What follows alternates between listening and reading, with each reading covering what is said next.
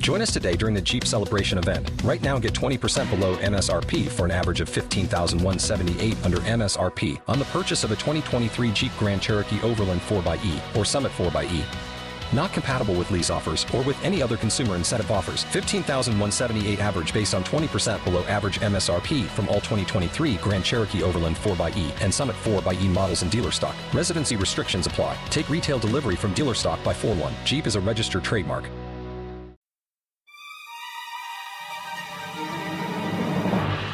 Also, by the way, this brother was doing push-ups throughout this entire scene. That's fucking impossible, right? Like, how many push-ups? You can't do 40 push-ups. There's no people can't just do 40 push-ups. That's fucking insane. Possible. Yeah. 40 push-ups. Okay. What are you, Superman? They probably had a machine or something. They had a jack that they were pushing up and down, had to do all the sound and ADR. It's like a Marvel movie. I don't even know why they bothered. And then we got God Awful Movies.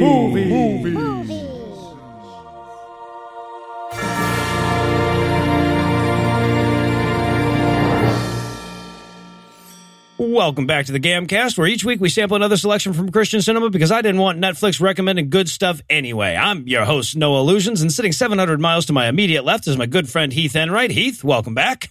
Thanks, Noah. You know who's a good actor? Who's that? Bad actors, if you think about it, are good actors. There are no bad things. No, like if you go bad enough, it loops back around like a Pac-Man board. Exactly. It sure the fuck does. And sitting 900 miles to my northeast is my bad friend Eli Bosnick. Eli, how are you this fine afternoon, sir? I am amazing, Noah. I am amazing. I just watched the greatest movie we've done and the greatest movie we'll ever do on this show. Or the not greatest. Yeah, who knows? Curiously the same. All right, so tell us, Heath, what will we be breaking down today? We watched The Unmiracle. It's the story of how the problem of evil is actually the solution of evil. And everyone's tall. These are not the counter apologetics you're looking for. Jedi hand wave the move. It's the burgundy participation ribbon for Christianity as a movie. I have a bunch of those. How amazing was this movie? You can just buy them. You don't even have to participate. It's a fun thing. Sorry. You're not supposed to put those up. I framed them because I'm going to take them down. I'm going to go to your house. Stop it. Stop. I'll trick you into eating toothpicks if you do. It's remarkably easy to do. It is. Well, if you love Christian movies, but you're an absurdist filmmaker from the 1980s with memento disease, you will love this movie. You know how they say that, like, there are certain really great, I'm trying to remember, Still Alice, I think it was the movie and book, that's like a really amazing insight into what it's like to have early onset dementia. It has nothing on The Unmiracle. This movie slowly falls apart piece by piece. And I'm going to venture something here. This may be the best, worst Christian movie we've watched. It has everything. Bad acting, nonsense plot, really terrible messages, everything. We have watched 154 Christian movies. You start to get jaded. So when my bad movie sense is awakened, I know we've watched gold. Yes. And today we watched real gold. Okay, so right away, because this one's on Netflix, and you should definitely watch. If you have any appreciation for terrible movies, and why would you be listening to us if you didn't, you should watch this movie. The Unmiracle, this is the Netflix description. The reaction of a small town to the accidental drug overdose of a popular high school girl is explored through 7 interwoven storylines. Well, we should be clear. The authors of this movie think 7 interwoven storylines means this movie has 7 characters. One of which might even have a character arc of some sort. No. All right, so is there anything you guys want to nominate this one for being the best at being the worst at? Yeah, I'm going to say best worst hero / heroine which is heroin. The drug heroin is a major protagonist. Another one is mashed potatoes with a gun and a badge, and another one is a baby stealing alcoholic. This will all come together in this movie. We'll get there. When you wrote, when I saw best worst hero in there, I was like, man, there's like at least 4 different people he might be talking about. Yeah, it's so hard because every moment of this movie is fucking perfect. Okay, so I've got one here that all the Christian, this is an award that they must give out at the Christian movie Oscars or something like that. This is one that they all strive for, and the Unmiracle manages to take it and by a mile. Best worst cancer mom. Yes! I mean, for no goddamn reason at all. P.S. I have cancer because I'm the mom. It is The Room. Literally that scene in The Room where she's like, I've got cancer again, happens in this movie. It's even the same looking woman. It's amazing. So this one's a little complicated because you got to kind of watch the movie to get it, but I'm going to go with best worst lead billing. So when you navigate to this on Netflix, you will see that the image for this movie is of Kevin Sorbo and Stephen Baldwin, who never meet. So it is a Photoshop of Kevin Sorbo and Stephen Baldwin, and they are listed first on the credits for the movie. But Kevin Sorbo and Stephen Baldwin are barely in this. I mean, they could be technically under 5s for this movie. But everything from the credits to the box art acts like this movie is about them. It's like if all the Marvel movies were promoted like they starred Stan Lee. All right, well, we've got a lot of interwoven plot lines to get to, I suppose. So we're going to keep the break brief, and when we come back, we'll sort our way through all the incoherent dead ends that are the Unmiracle. Hey, everybody. It's me, Stephen Baldwin's hairline. You probably haven't noticed me in any of the movies I've been in because I've been hiding more and more each passing day, like Osama bin Laden. That's why I'm here to tell you about 4hims.com. 4hims offers well-known generic equivalents to name brand prescriptions to help you keep your hair. No waiting room, no awkward doctor's visits. Save hours by going to 4hims.com. But more importantly, you won't end up looking like the world's scariest baby doll. But here's the best part. GAM listeners get a trial month of 4hims for just $5 today, right now, while supplies last.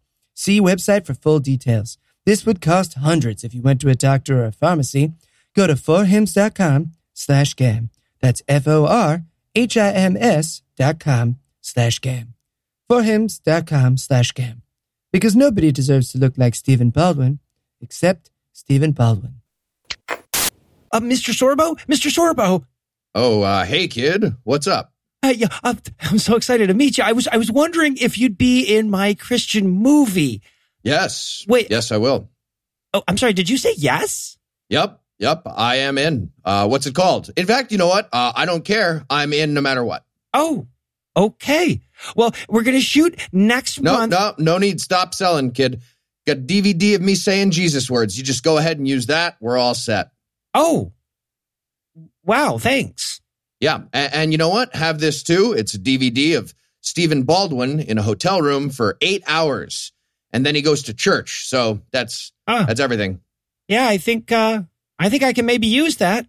Right. For lead billing.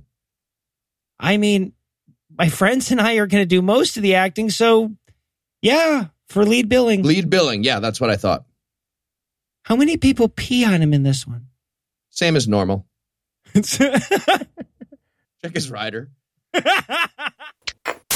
And we're back for the breakdown, and we're going to start with the most Illuminati-looking logo these guys could possibly think of. And then we learned that this was based on true events. Yeah. Yeah. The first line of the movie is Kevin Sorbo talking, and he says, if you told me 20 years ago I'd be here talking about the Bible, I would have laughed in your face. And then it says, based on a true story. Yes. Of Kevin Sorbo's career. It's so good. That was Hercules, motherfuckers. Hercules. 12 labors. What?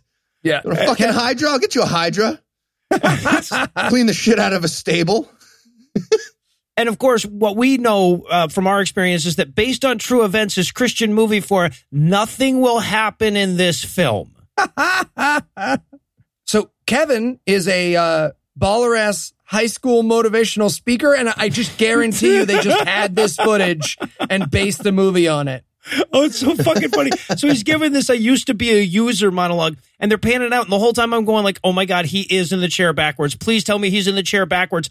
And they finally pan out, and no, he's sitting on the front of the desk. That is the next step up from on the chair backwards, right? Yeah, it's a backwards chair, front of the desk, standing on the desk. Can we have class outside? That's the official ordering in teachers who are going through a hard divorce. But the real message here, the real message that underscores the whole thing is that, like, it seemed bad to me when I was an alcoholic drug addict that got into a car accident and landed in jail, but it turned out it was the best thing that ever happened. Yeah. I just wrote in my notes, prediction. This movie's message is going to be, when you think about it, terrible things that happened are pretty great. Yep. Yeah. I still have a bunch of herpes, but I found God. I feel like you could have found me a little quicker right before the herpes would have been great. That's fine. That's fine. Sorry. Love you, God. Just taking a dove on the windowsill would have done it for me. Dove with herpes. I loved his rock bottom story though, where he's like, I crashed my car, woke up in a jail cell. But there were definitely a few outtakes when he was like, I hit rock bottom when fucking Xena lasted for one more season. He started weeping, and there's just a lot of real Kevin Sorbo in this. All right, and so then we get some bucolic B-roll for the opening credits. Yes, the stock footage that Ted Nugent jerks off to. All America. And now, after fucking Kevin Sorbo just gave us an opening monologue about Jesus, Stephen Baldwin is giving us a different opening monologue about Jesus. We have competing narrators. Anyways, I'm the narrator now. I got to thinking, I bet opening God monologues are to Stephen Baldwin and Kevin Sorbo as winning the fight is to Vin Diesel and The Rock. Right? Like, this is a whole big thing. It's just a meeting where everyone's all sweaty and angry to your street. Okay, we've been in here for 3.5 hours. What if you both have opening and closing monologues for the movie, okay? Okay. And Sorbo, you get to go first, but Steve, you get to go last. So we even it all out. That actually happened. Yes. Yeah, that's exactly what happens.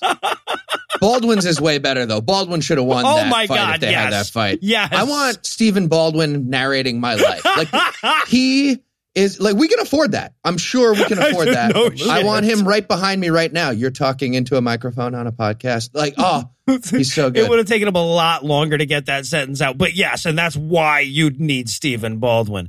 Jesus Christ. And we see, like, we cut immediately from all these bucolic high school shots or whatever to Stephen Baldwin going full Stephen Baldwin in a bar. Oh, amazing. He's got a strong 3 on each arm. That's the best. And again, this Christian movie's version of, like, the dark life is like a woman in a sleeveless shirt sitting next to Stephen Baldwin.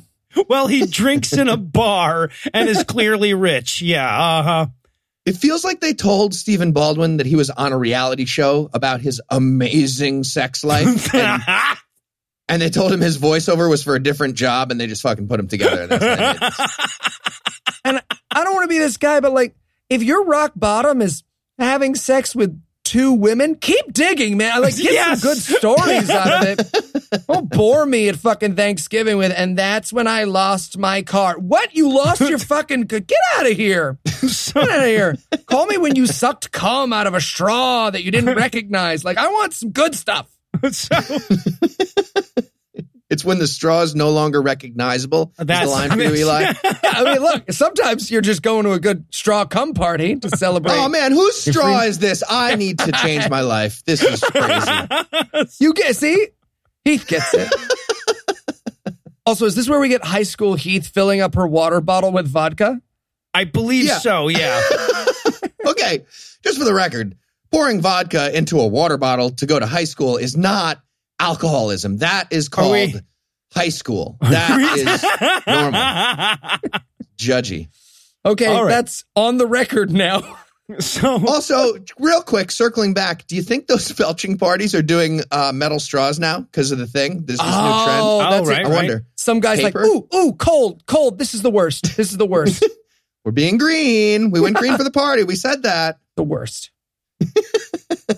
all right, so now we're going to meet a totally different character that is neither Kevin Sorbo nor Stephen Baldwin. And he's passed out on a couch, and he wakes up to to movie war PTSD flashbacks. Yeah. Hey, dude, you screaming the word medic? That's what happens. And look, I know that this is movie PTSD, but this is the most movie PTSD of any movie. It's just like, no matter what happens, this guy farts, he like punches his own asshole. It's like, Charlie in the bushes. Yeah, so this guy is I don't want big. to laugh about that, but As I was watching this, I'm like, fuck, man, we're going to have to make fun of a lot of PTSD, aren't we? Don't make PTSD funny, guys. God damn. Yeah, but it's their fault, though. It's Kevin Sorbo and Stephen Baldwin's fault, if you think They about it. shouldn't have done such a funny job. So this is older brother, little brother, who I have as the love child of Matt Damon and the hot lady mouse from Secret of NIMH, is there to wake him up and get the full brunt of his PTSD, I guess. So, and this character, by the way, mouse person, that is Danny. The PTSD brother of his is Mike, who I have as poor man's Ryan Felipe. I have him as poor man's James Vanderbeek. Okay. Interesting. Does this guy, to you guys, in any way bear a striking resemblance, in fact, to David A.R. White? Did you find that? Not at all. No, he doesn't. Heath, why would Not you bring at all? that up? Okay, that's weird. Why did I use that exact language? Striking resemblance? Because according to the only item on the IMDb trivia page, which was clearly submitted by David A.R. White, this chiseled Ryan Phillippe looking actor looks just like David A.R. White. Weird. They're both in Christian movies. Huh. So cool. What? Yeah, and we should point out that like Mike cannot act for anything, but he is a spectacularly good looking guy, and therefore doesn't look anything at all like David A.R. White. He's a spectacularly good looking guy that shaved off all his hair and replaced it with like an American Girl doll from the 16th century Germany. Like, is it just these weird long ringlets of blonde hair cascading over a very masculine face? It's fucking bizarre. He is very beautiful. Sexy Looks as like all a fuck. dog shat carpet onto the top of his head. It's very strange. But Eli's not bitter. But meanwhile, he's just like drinking whiskey out of a jar for no reason. His brother's like, hey, man, you want to use a glass for your breakfast whiskey? No, jar, like you're numb. I'm a jarhead. I'm a Marine. Jar. Oh, Jesus. And then, but also he's got, I don't know, they do this in a lot of movies. He's got crushed up beer cans strewn about on his table. And people don't crush up beer cans in despair as much as movies seem to think. Like, what? Why would you do that? Now, okay, so the key action, of course, in this scene, though, is brother's got beers and alcohol and pills all over his apartment, because of the PTSD. And little brother, when big brother goes to the bathroom, little brother steals a couple of his pills. Yep. Right? What? His SSRI pills? Yeah, right. Do you steal those for recreational use? Antipsychotics are the best highs, let me tell you. Just do not blowing take lines medical of advice. Prozac. Can you do that? This party's great. I feel extra normal. I still have the right amount of serotonin. This is the best. Like, my mood is so fucking balanced right now. My mood is so fucking balanced. So, all right. So now we cut to Danny of the SSRI party. And this is where we're going to meet Penny Lane, right? This is Kayla, the drug girl. Oh, Girl Heath. Yeah. Yeah, she is. Thank you, Eli. I appreciate that. Well, see, now I have all these jokes about how they were going for pretty and missed, and I can't use them because you've dubbed her as Girl Heath, and Heath is thank you, quite Noah, lovely. for skipping those. She looks like a Cabbage Patch doll had a bad 90s. Right? She does. She totally does. The ex-child movie star of Cabbage Patch dolls. Right, like an all the way grown up garbage pail kid. I get it. Yep. all the way, just a garbage person. Okay. Well, I had a good 90s, so it's on you. It's exactly, not about me. So She's not Baby Heath because she looks like you. She's Baby Heath because she's an alcoholic. So now apparently Danny was stealing these pills for her, and she thanks him with the weird gay dude and a lesbian kiss of Christian moviedom. Oh, they practically gag on the way out. Yeah. Yummy. Let's do that again next year. And of course, this is all happening under the backdrop of a Christian imagining of a teenage party, which is always amazing. It's so good. They actually had to mute the audio at the beginning of this scene of like keg party talking. They had to mute that because they got it definitely wildly wrong. It was just like, we are defying authority. Bad kid. I'm a bad kid. Bad kid. Bad kid. Like they didn't know. They had no idea what to do. Yeah, we've got all the Christian movie stereotypes here. We've got solo cups. The red solo cups of sin, damn it. Of death and blurriness. Well, right. No, blurriness is important. Everybody's playing that classic drinking game of everyone drinks all the alcohol they have in front of them. Go. And It's called Go. Yeah. Here's the thing. They had Stephen Baldwin and Kevin Sorbo in this cast. Right? You know someone asked some questions and got some lies in return. Kevin, Steve, thanks so much for coming. Yeah, in All right. Jesus' name, man. Happy to be here. So we're working on the big drug scene at the beginning. I mean, I have some Molly. If you want to party, we can. Steve, no. Yeah. Never So, mind. and I hope it's not too far, but I know you guys were big TV and movie stars, and I was wondering. Wondering what? He wants an autograph, Kevin. Come here, kid. I'll sign your tits. Just get him out. Don't stop resisting. No, stop. I wanted that. stop. I wanted to know what drugs are like. Oh. Yeah. Sorry, kiddo. You know, when I was Hercules, I was drug free. No idea. You were? Yep. Totally. Never did any drugs. Just good, clean Hercules 90s TV show fun. Oh. Yeah. Me too. Mr. Baldwin? Yeah, I never did no drugs neither. Really, Mr. Baldwin? You never did any drugs? Nope, straight Today. as Tom Cruise. Famously closeted gay man, Steve. Tom Cruise is. Really? I met him at a party once. Didn't seem gay.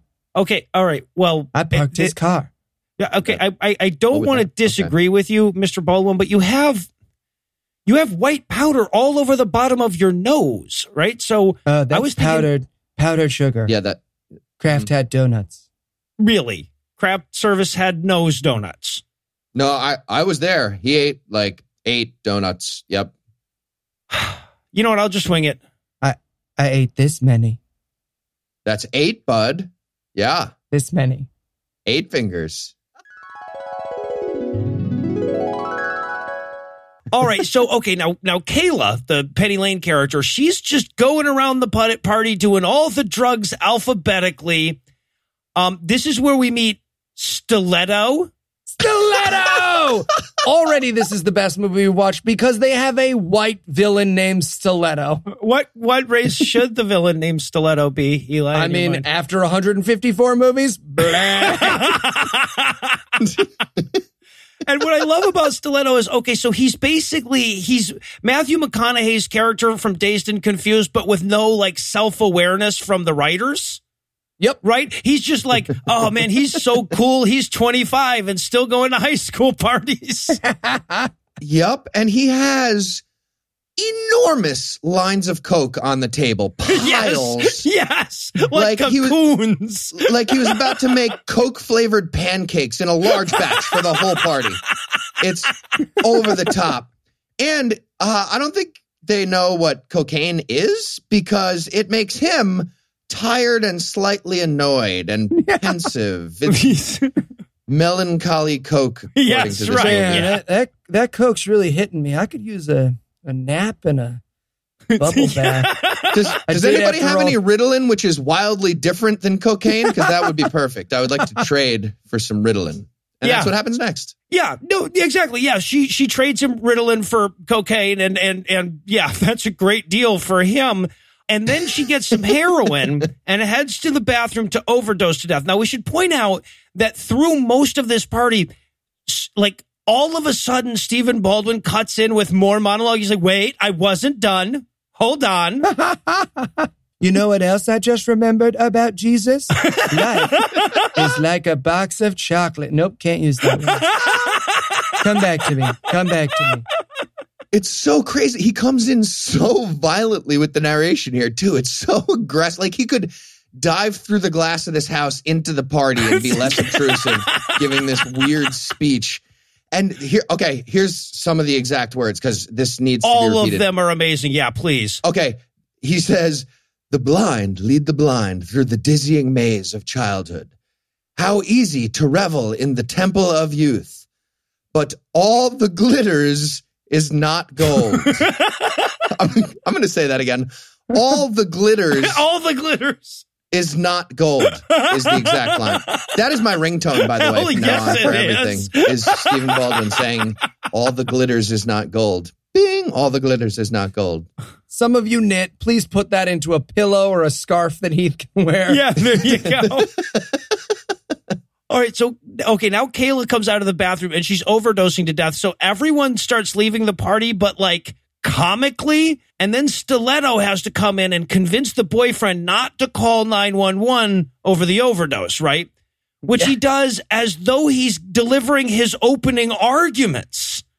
Dude, she just did a bit too much heroin. You're being a bitch. Don't kill the vibe. Look, I'm on all this cocaine and I'm really mellow right now. And just like, so, yes. Calling the cops would really wreck that for me. But then Stiletto he launches into this crazy speech about why very specifically they can't call the cops. And it makes no sense. He's like, no cops. She'll get arrested and we'll get arrested and we'll never get into college and also not get financial aid if we did get into college, which is just contrary. But also in that second scenario, we'll be at college, but we'll have to get campus jobs, which it'll mean less time for studying, and then we'll do badly on the LSATs if we go pre-law because we'll have the less time studying in the second scenario where we did get into college. I remember originally I said we didn't, but don't call the cops. It's so fucking, because clearly this is this movie's writer thinking, what would a bunch of teenagers say if they didn't want the cops to come? Financial aid for college. Yeah, exactly. All right, so sometime later, the party's cleared out. There's a nerdy kid that we haven't introduced yet. You know how when you're having a big drug party, you invite the nerdy kid who doesn't do drugs to sit there and say things like, this party's getting out of hand? He was filling like this. He was the designated asshole. Yeah, the designated narc. Yeah, exactly. So he'd left for some reason to bring somebody home or whatever. He comes back. Everyone's left the party, but Danny is still there, and he's holding this nearly dead overdose girl on the kitchen floor going, I don't know, this look all right to you. I was going to eat it, but it's past the date. She might as well be attached to a flatlining heart monitor. And he's like, huh? What do you think? Turn her on her side? Did you slap her yet? Yeah, right. Right. Nerd guy knows just what to do.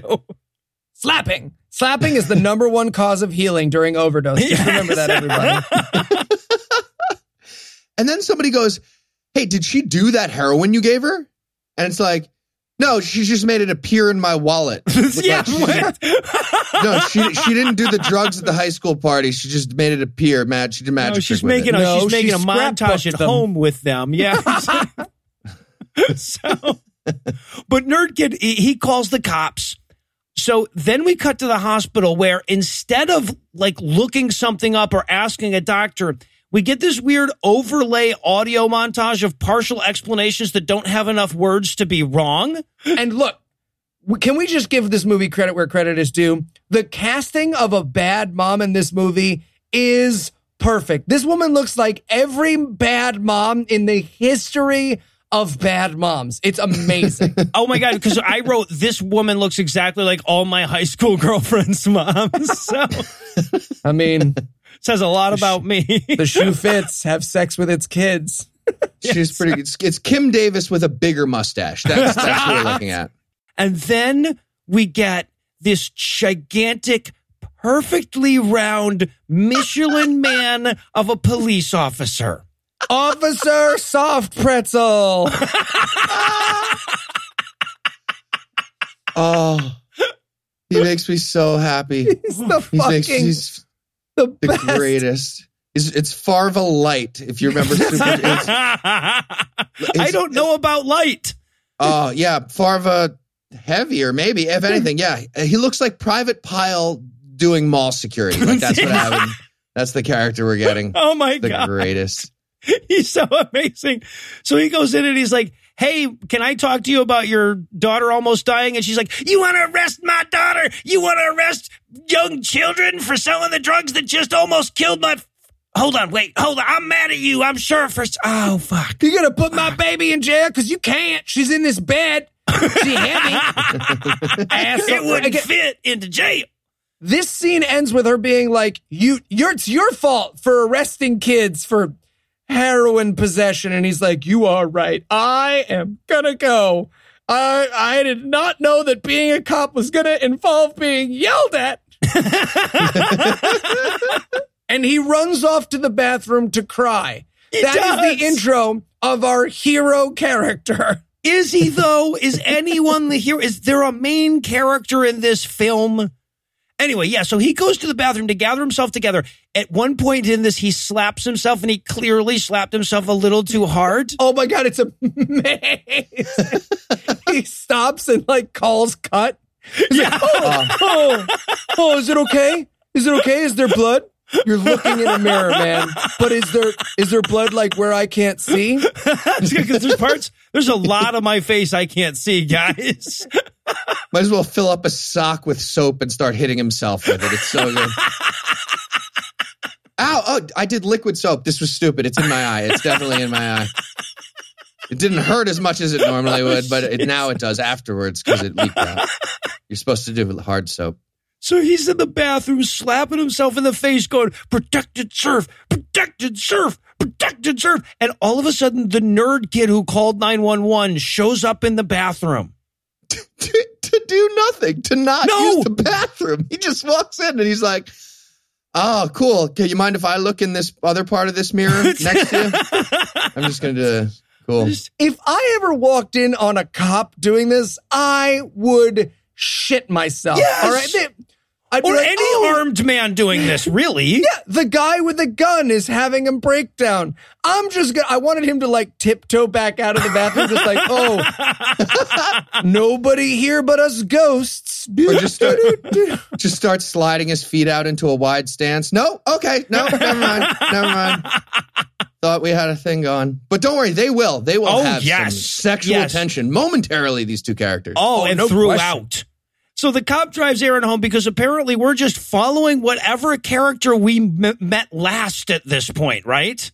And, they're having a totally normal conversation of a full-grown man and a child talking about pussy.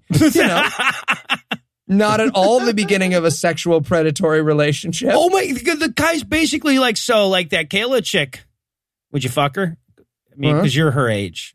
If I was her age, I'd fuck her. I'd fuck her. You got any pictures? She ever send you like a picture that you could like maybe send me? Some of her private stuff, like, because she won't accept my friend request now because she's overdosed. Yeah. So, but the cop wants him to tell him who gave her the drugs so that he can arrest them for giving her the drugs. And he's like, no, I'm not going to narc out my friends. And his response is, I could put you in witness protection. Well, that's just like, you don't have to fear those kids. We can protect you. Like, yeah, you're going to put a 16-year-old, you're going to set him up with a new ID. What the fuck are you talking about? All right, you're an insurance salesman in Vermont. Now, who sold that non-felonious amount of drugs to that girl? Yeah, right. But then out of nowhere, he becomes like weirdly tough and like a loyal criminal at the same time. Yeah, He's like, fuck you, Attica, man, Attica. I'm not going to tell you. I'm not afraid of cops or high school drug kingpins. Yeah. Yeah. No, and then he adds to that, I only fear God. Right. And to prove it, he shows us his baller-ass WWJD bracelet. Yeah. And then we get one of my favorite lines in this whole fucking movie, which is where the cop turns to him and says, wow, being a Bible thumper and straight edge can't make you very popular. And I point that out because, like, the Christians always get the arrow of causality the wrong way here, right? Like, the fact that you already were an asshole is what made you a Bible thumper and straight edge, right? Like, anybody who doesn't want to do drugs, that's fine. But when you start telling everybody about all the drugs you don't do, it's because you're an asshole. It's not like this happens to popular people at a certain point, right? Popular guy finds Jesus and suddenly nobody likes him. No, you were already an asshole. Right. You were already an asshole, and the Bible study after school cookies and juice became appealing enough. Yeah, exactly. I'm sorry, did you say fucking cookies and juice? I am in. And a victim. Yeah, so but the cop tries to play bad cop with him, but there's just no crack in Aaron the nerd. Right. Yeah, the cop's like, no, seriously, a girl might die. You should probably tell me about the heroin. And he's like, oh, she might die, kind of like a certain carpenter died when some cops nailed him to a cross in Judea. All right, man. His name was Jesus. Maybe you've heard of him. Traded on New York Stock Exchange. All right, it's in New York. And then, okay, so he gets him home, and normally I would just skip over this, except that we all have a note about it, about how long the cop watches this kid leave. Oh, you mean the 9-minute long shot of the cop's eyes following him to his home? Yes. Gross. Like, he might as well whistle at him like a cat call, and the kid starts shaking his ass down the side. It's so gross. Me and Heath saw that happen. It happens. Oh, me? What? This ass? What? All right, so now this movie's about that cop, apparently. So we follow him to his next call. His next call is someone attacked and tried to kidnap their toddler, but they chased him down and got the kid back. Now, this will sort of tie into something, but at this point, I'm just writing in my notes, is that what someone shouted in the writer's room when they said, what crime might he respond to next? Kidnapping. I want to go to an improv show with that motherfucker, right? All right, I need a profession. Kidnapper. Oh, okay, I get it now. You are... Baby kidnapper. ICE agent. I heard ICE agent, baby kidnapper. Got it. So, all right. So now the fat guy has to go really do some cool cop stuff with a gun. But it turns out that this would-be kidnapper is PTSD Mike. What? Right now it's come full circle. You see, the storylines are interwoven now. And the Pillsbury cop boy is, I'm going to say it, a little starstruck. Yes. That Mike from high school is the kidnapper he's there to arrest. He literally opens it up by going, well, I heard you joined the mill. You know, short for military. Are you too lazy for the Atari? Oh, and Mike's like, Letary? Yeah, say out the whole thing. You're being really like, I tried to kidnap a child about 10 minutes ago, and you're somehow creepy right now. So, yeah, and there's this really, like, celebrity moment where he's going, so, I mean, I gotta ask you about the snatching kids and shit. I hate to, but I have to. He's like, I'm so sorry to bring this up. Did you attack a child? Because, like, I'm sure you have a great reason, and I feel like a fucking asshole for asking. But, like, it's my job, right? Yeah, so apparently Mike accidentally took his kidnapping meds instead of his PTSD meds. So he went out grabbing toddlers like you do. It's the most pleasant, casual back and forth about a child kidnapping I've ever seen. And you've seen a lot of really pleasant I've had ones, a lot, really. yeah, I mean, like, really for most people, that wouldn't be a big deal, but for Eli, it really is. Me and James Woods, yeah. And by pleasant, you just mean silence. We're done. It was just like, I heard you tried to kidnap a child. Yup. Okay. Okay, moving on. Apparently, cool. Well, you were a wrestler, right? Well, to be fair, in high school, the interaction actually goes like this. Did you try to kidnap a child? Yeah. Soldiers are heroes. Directly to camera. Yeah, exactly. He says, okay, well, I'm going to go. You promise not to kidnap anybody. Seriously, though, I got to know if you're going to do that. And then Mike falls asleep, and the cop salutes him. Salutes his sleeping body. I wrote in my notes, I can hear Noah laughing from here. Well, and then he stands there for a really long fucking time. Like 8% of this movie to this point is a fat guy staring at people for a long time after the scene is over. I thought he was going to start to sing like, and a proudly stood next to you. Slowly masturbating. Yeah. And a tickle there. Does anyone have a straw? A metal straw, please. We'll give a fuck about handicapped people. And because we saw him fall asleep, we must now watch Mike wake up. Danny's waking him up, but, because of the PSD, he's waking him up by poking him with a long stick. Right, but he has like 9-step PTSD. He's like, wake up, grab the hockey stick, trip you with the hip throw, go into the kitchen, make myself a quick breakfast, eat a quick breakfast. And then like just before he does damage, he's like, oh, sorry. It was my lightning quick reflexes that involved taking 2 pills and having a quick Eggs Benedict.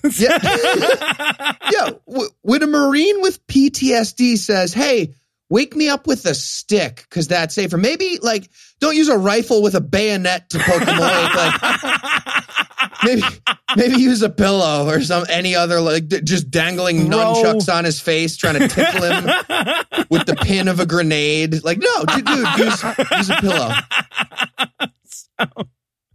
Yeah, but Danny's there to see if he wants to come to church, ostensibly, but he's really there to ask for some brotherly advice.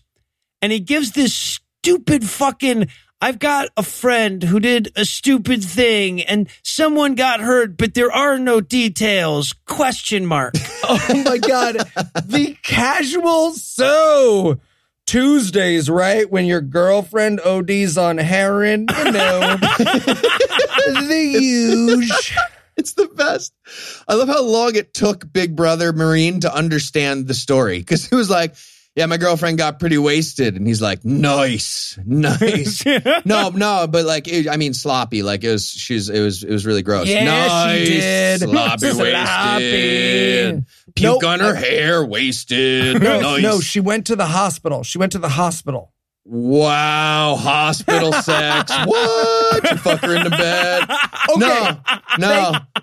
He does indicate that he used to date rape people, right?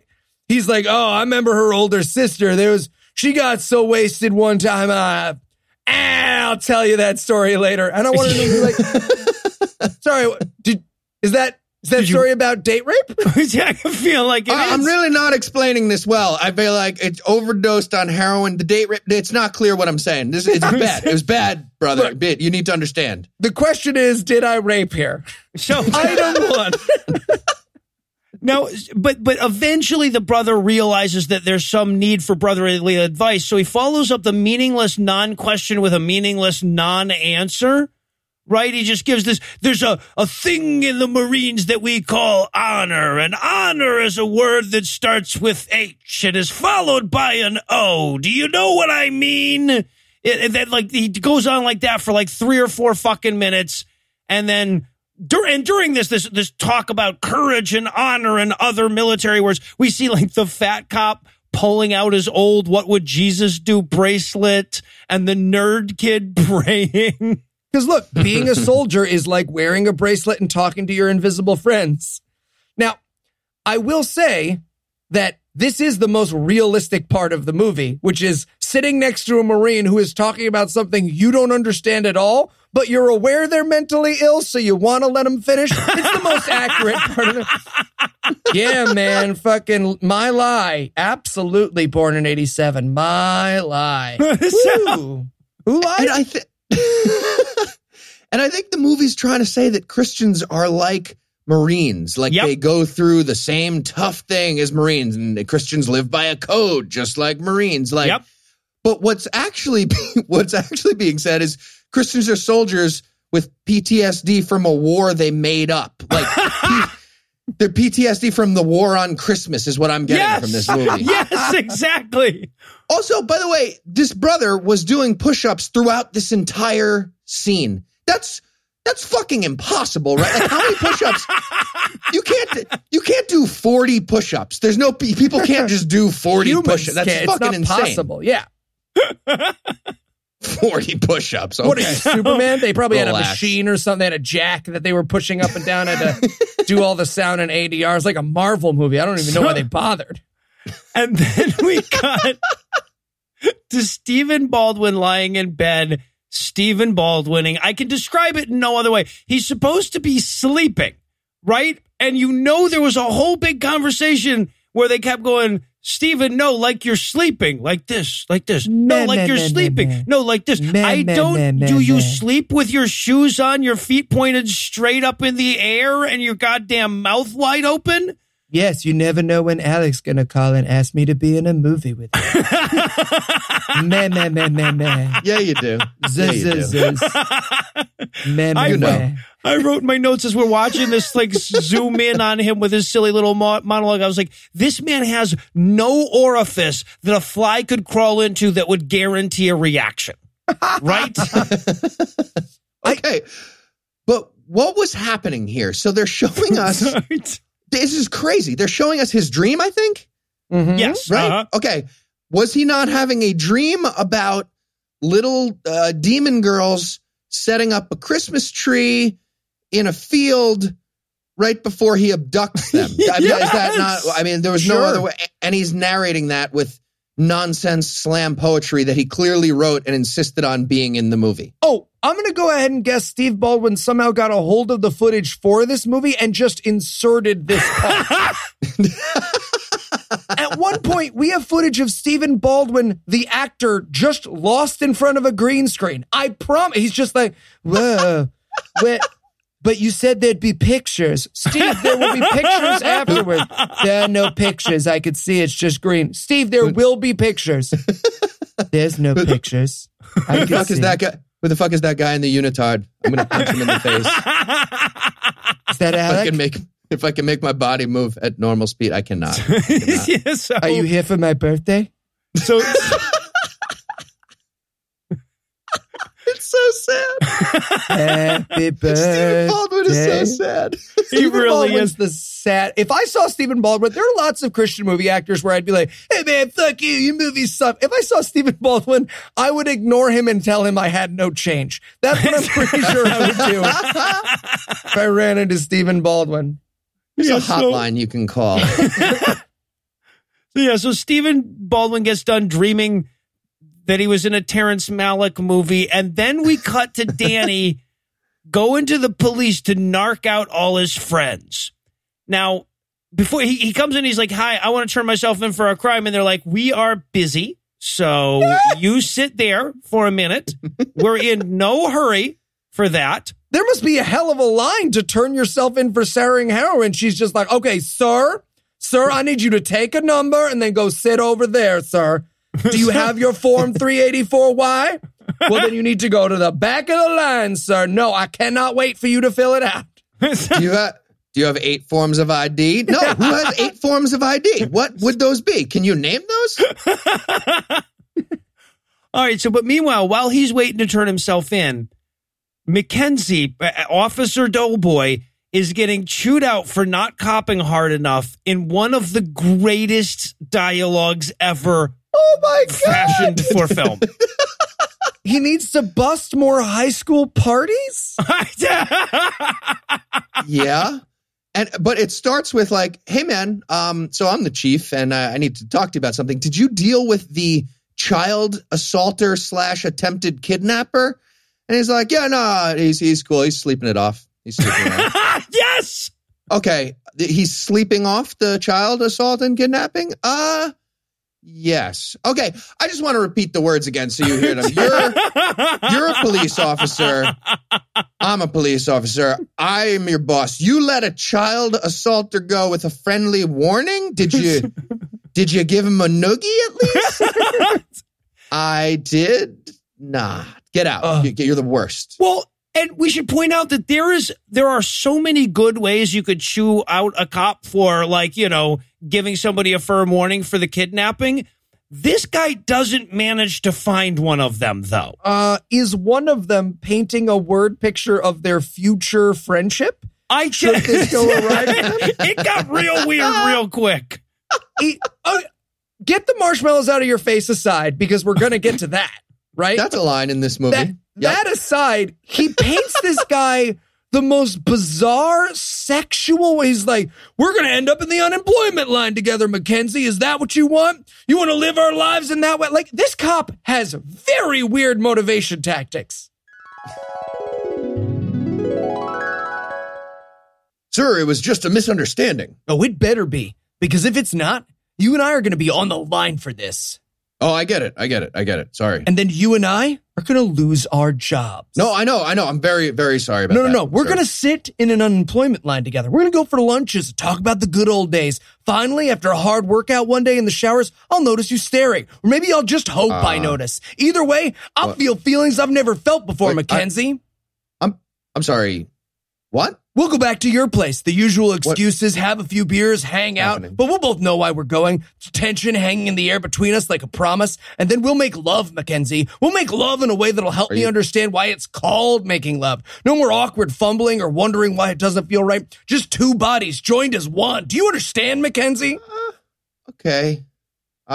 This is and the next morning, I'm going to leave weird. without saying a word. I mean, you'll text, but I won't answer. Okay. And sure, eventually I'll come to accept my sexuality, and I'll know I'll have you to thank for it, but I'll never get up the courage to tell you and apologize, Mackenzie. And then years later, when I'm with a real partner, a partner our connection helped me find, we'll run into each other. We'll lock eyes. We'll both know, and we'll both look away. Is that what you want, Mackenzie? No. Sir, I don't want to lose my job, help you discover your sexuality, and then be ghosted by you? Is that the scenario? Then get your ass out of my office. You give weird pep talks. Can I give you that note?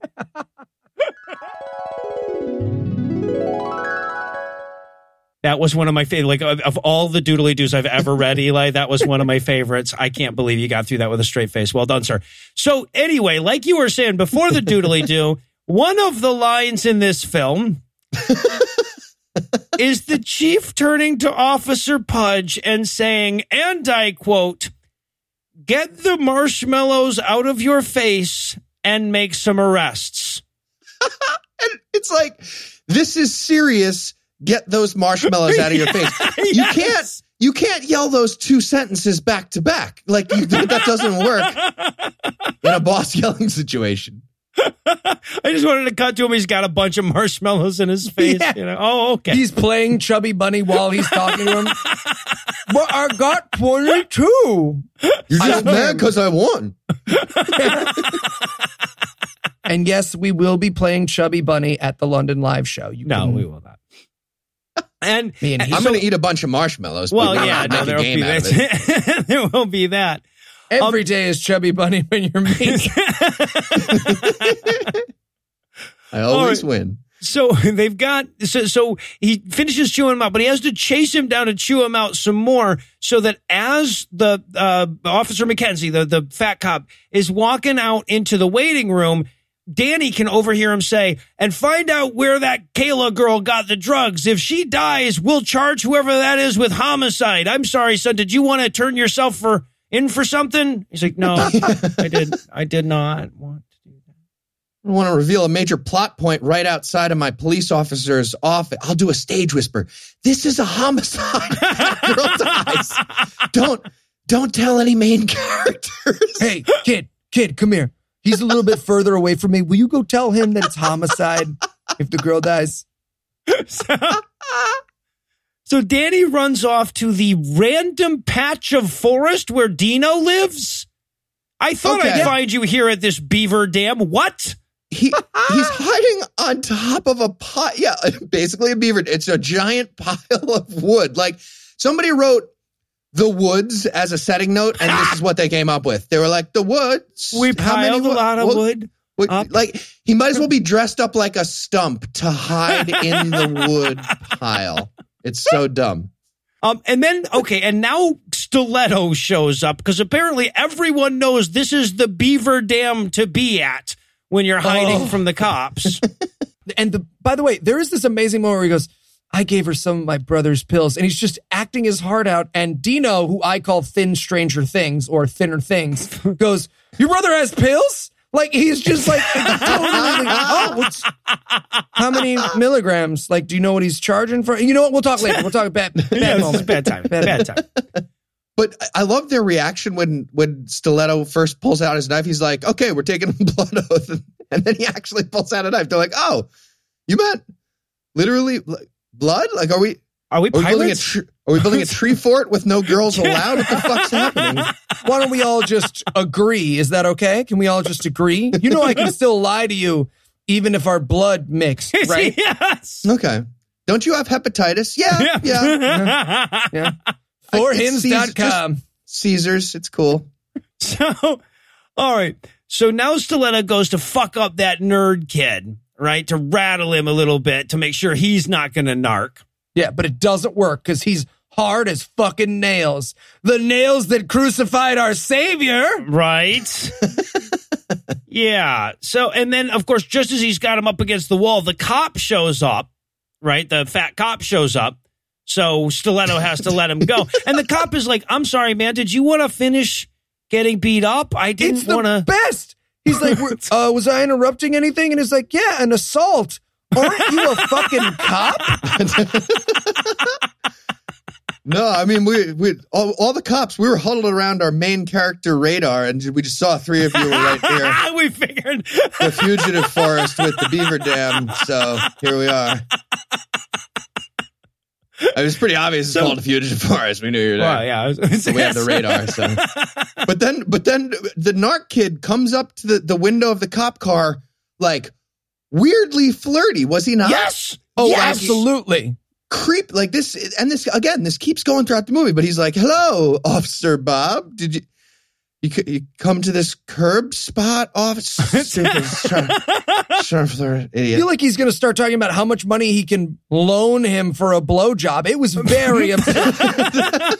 Also, this whole scene is super flirty, right? He's like, yeah, my boss told me to lie to you about like getting you to tell me about the drugs, but you're just so awesome. You're so awesome.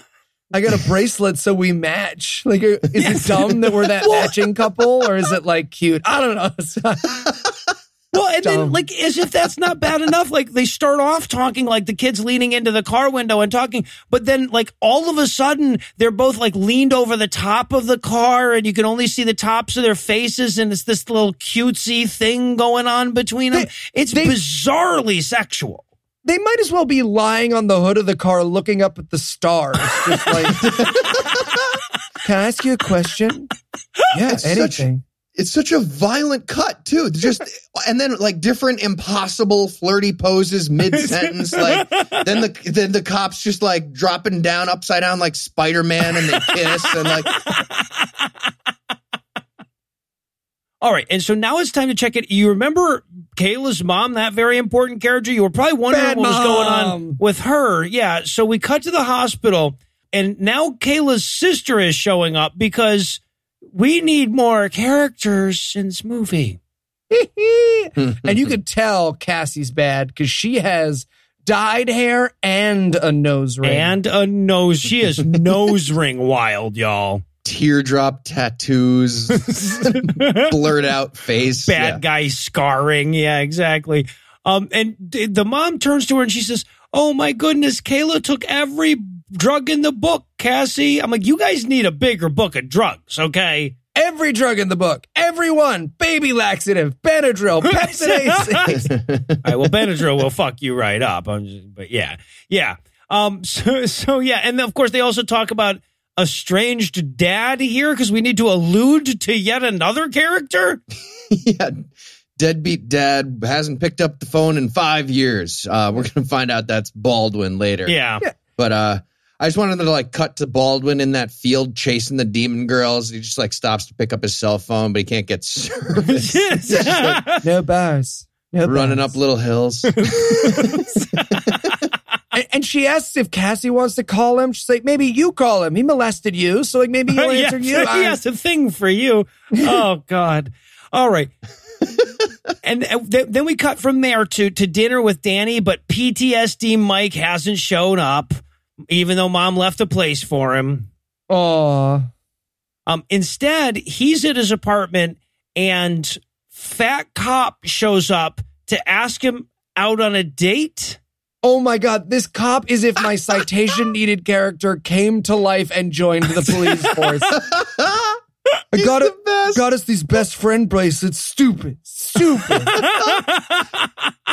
He is literally the Chris Farley interview sketch. Yes. You remember when you did that?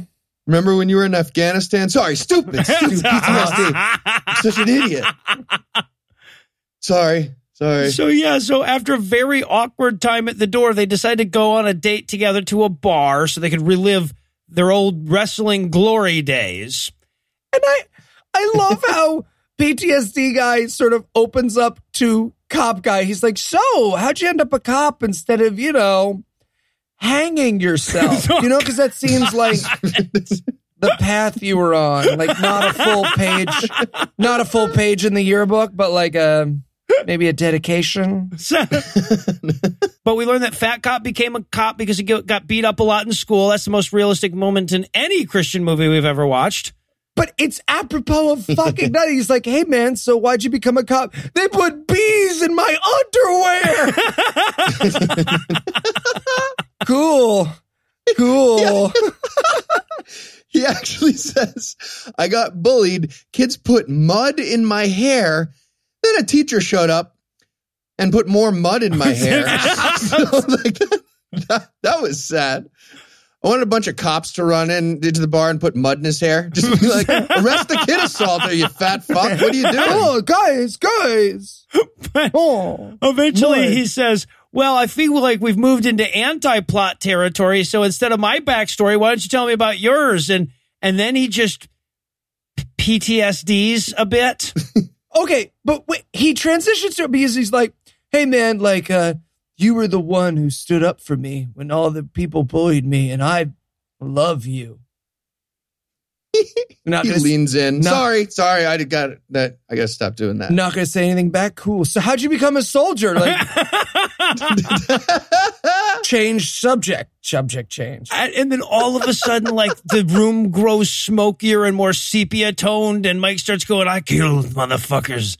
I killed them to death. I killed the life out of their life. And his response is, thank you on behalf of America. What is the point of this stupid fucking scene?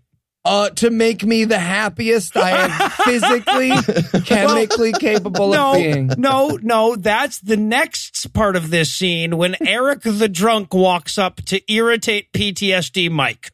Oh my God. He's hey man, I heard you were in Iraq. Did you kill a guy? What question? What does a body look like in the moonlight? Can you still hear that? Let me see your PTSD. Come on, man. Just a little, just to see how it feels. Freak out. How many nips did you kill? Come on, man. Just don't. Would I like you when you're angry? Tell me about white phosphorus and how you killed villages full of children. It's so fucked up. Yeah. This character he's just naming triggers for veterans. That's his entire purpose here. You might as well sneak up behind him like Homer Simpson. Like, hey, you want to see my new chainsaw and hockey mask? Oh, sorry. So Mike goes full PTSD, which according to this actor's choices means yelling like an angry rich lady that I told to fuck herself at a Toys R Us once. And then he punches the guy with slow motion, like he's painting a stripe along something or whatever.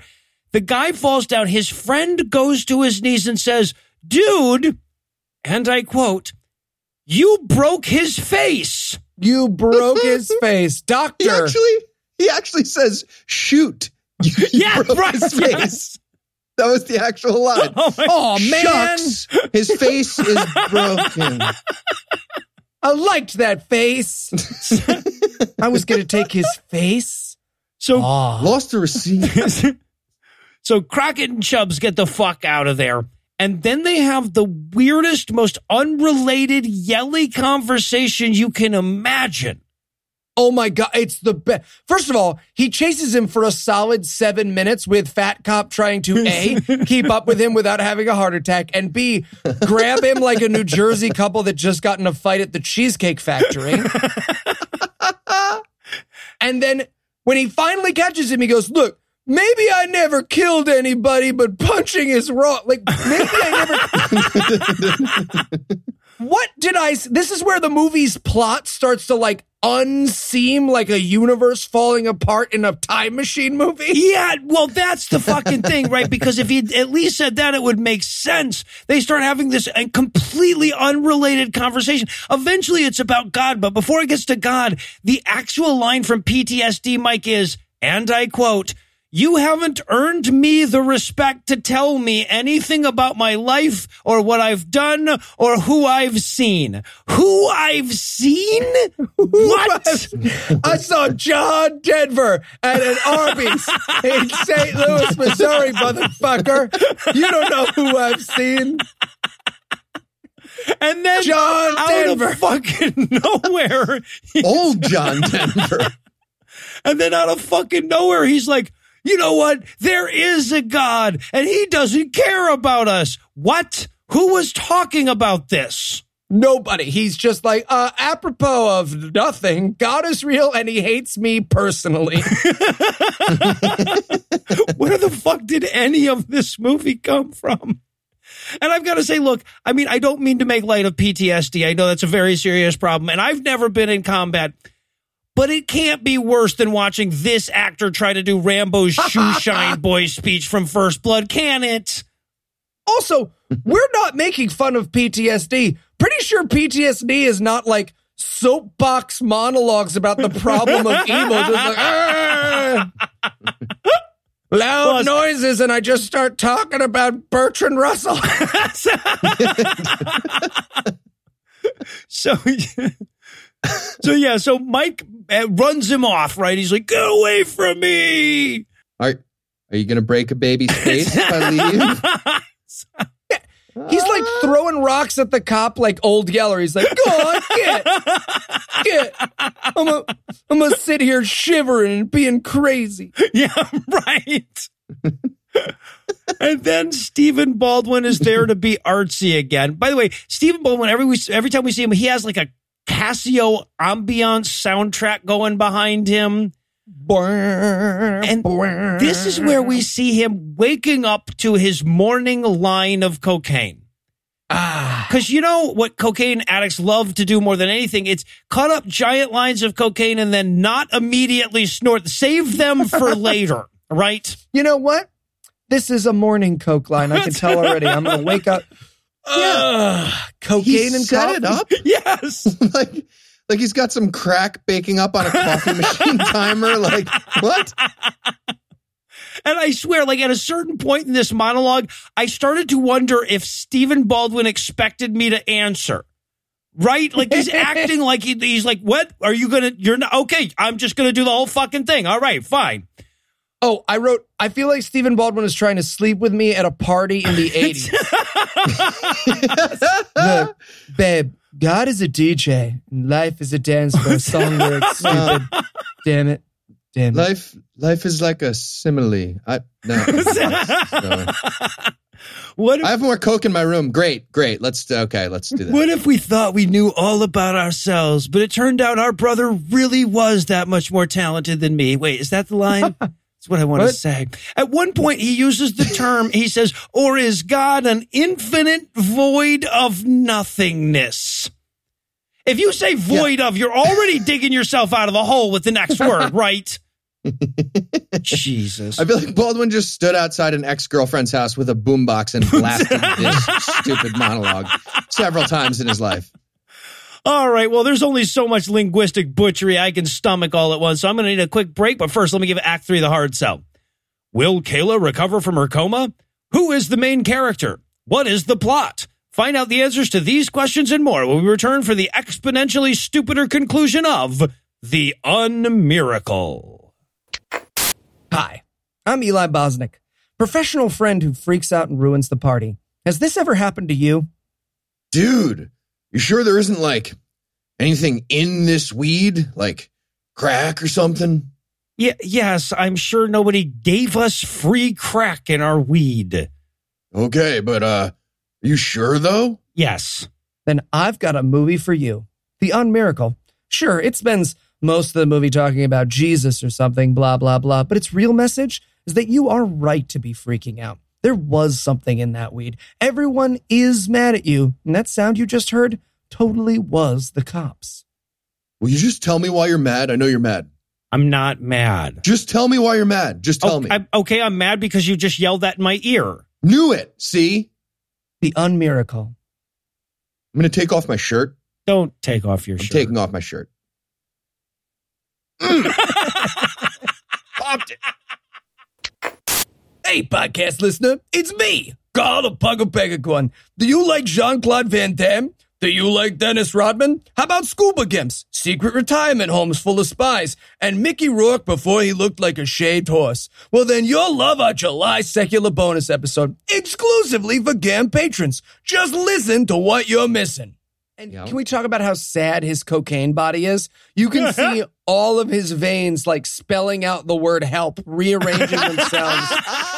I just love the idea that one guy's got to clean guns, one guy's got to load ammunition, the other guy's got to go down to the dollhouse store. You have anything I could make a little tiny roller coaster out of? I need a Ferris wheel. Come on, Dave, don't fuck me on this. This is for the government. These jailed commando spies are allegedly the last line of defense against global terrorism. And by the way, this was 1997, so great fucking job with that. Great job preventing global terrorism. Crushing it. I'm pretty sure Van Damme believes in real life that he makes swoosh noises. Well, it's half bomb, half baby. He really kicks this tiger, right? So if you'd like access to that and 24 other bonus episodes, head over to patreon.com/godawful and pitch us as little as $1 a show. You'll get the bonus episodes every month, the 25 bonus episodes we've already recorded, a version of the show with all the commercials at the end so you don't gotta hear them if you don't want to, plus MP3 downloads of all the songs we do.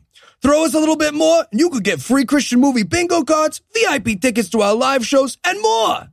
So if you want to hear what happens when Jean-Claude Van Damme punches a lion, head over to patreon.com/godawful. Patreon. If you don't give us money, we will literally starve to death.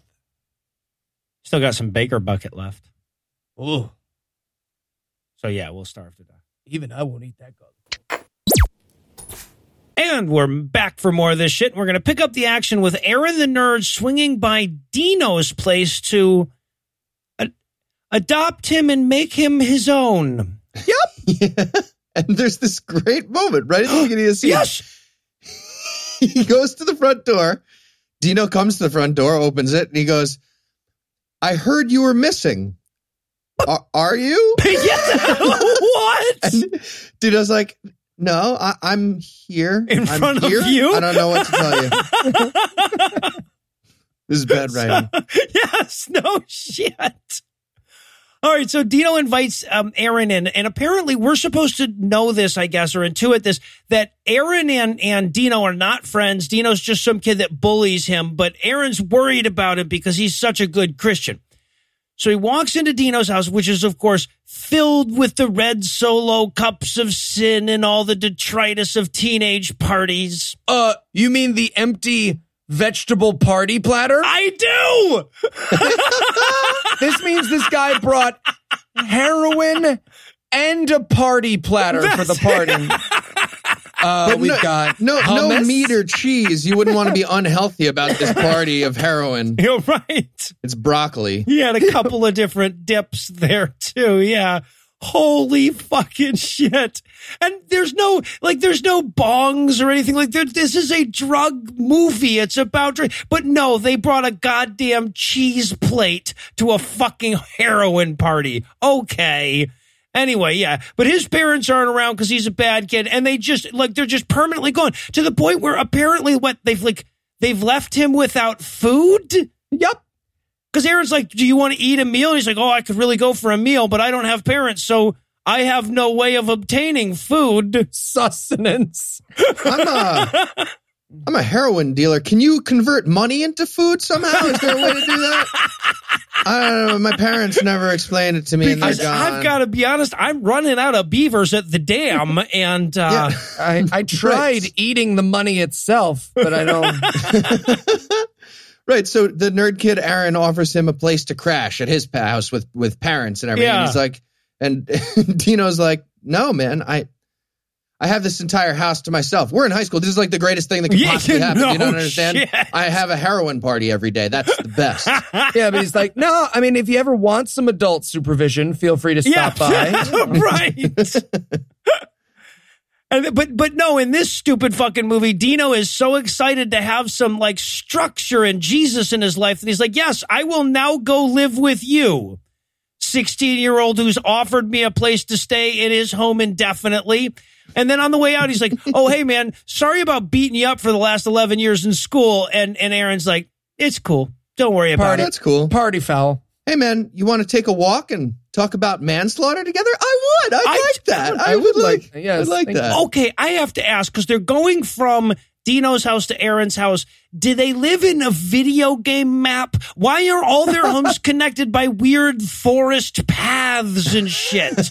A lazy video game where you got to retrace a bunch of shit because the designers couldn't make new levels. Oh, really? The boss here is the same guy, but it's red? Fuck you. Fuck you.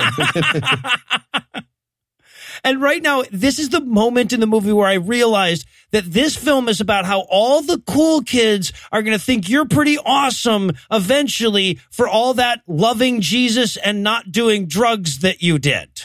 Oh, yeah, because the least subtly possible is like, hey, man, just for the record, you are really cool. So if anyone watching this movie isn't clear who the cool character is, it's you. Yeah, exactly. And he's like, how is it that you're so awesome and cool? And he's like, it's Jesus. And Dino's like, yeah, no, I get it. And then he goes into the writer of this movie making his point, right? Like we've gotten to the moment where the writer can really lay out his argument for Jesus, which includes opens with the words, logic is overrated. I believe in something higher. Yeah, that's where we're starting. We're starting at logic is overrated. Ultra logic. It's above. It's hyper logic. What? He goes at one point, he's like, contradictions are okay in a paradoxical universe. And I'm like, you're right. In a world that cannot even be logically imagined, your religion makes sense. Well done. Well argued, sir. Hitchens got nothing on you. Contradictions are cool because I said the word paradox in my last sentence. Makes it everything is real and nothing is real. And I'm trying to fuck Stephen Baldwin. Does it work? Yeah. You don't have to try hard. You don't have. Like putting on Uggs. You just slide. So then we get sort of, and again, this is the whole point of the movie, right? This is what we've been building to this whole time. Because Dino goes, do you believe in miracles? And Aaron goes, I believe in unmiracles. And he says, what's that? He's like, it's the name of the movie, man. What the fuck are you talking about? Name of the movie. Obviously. Because we couldn't call the movie When Something Terrible Happens, It's Your Fault. Yes.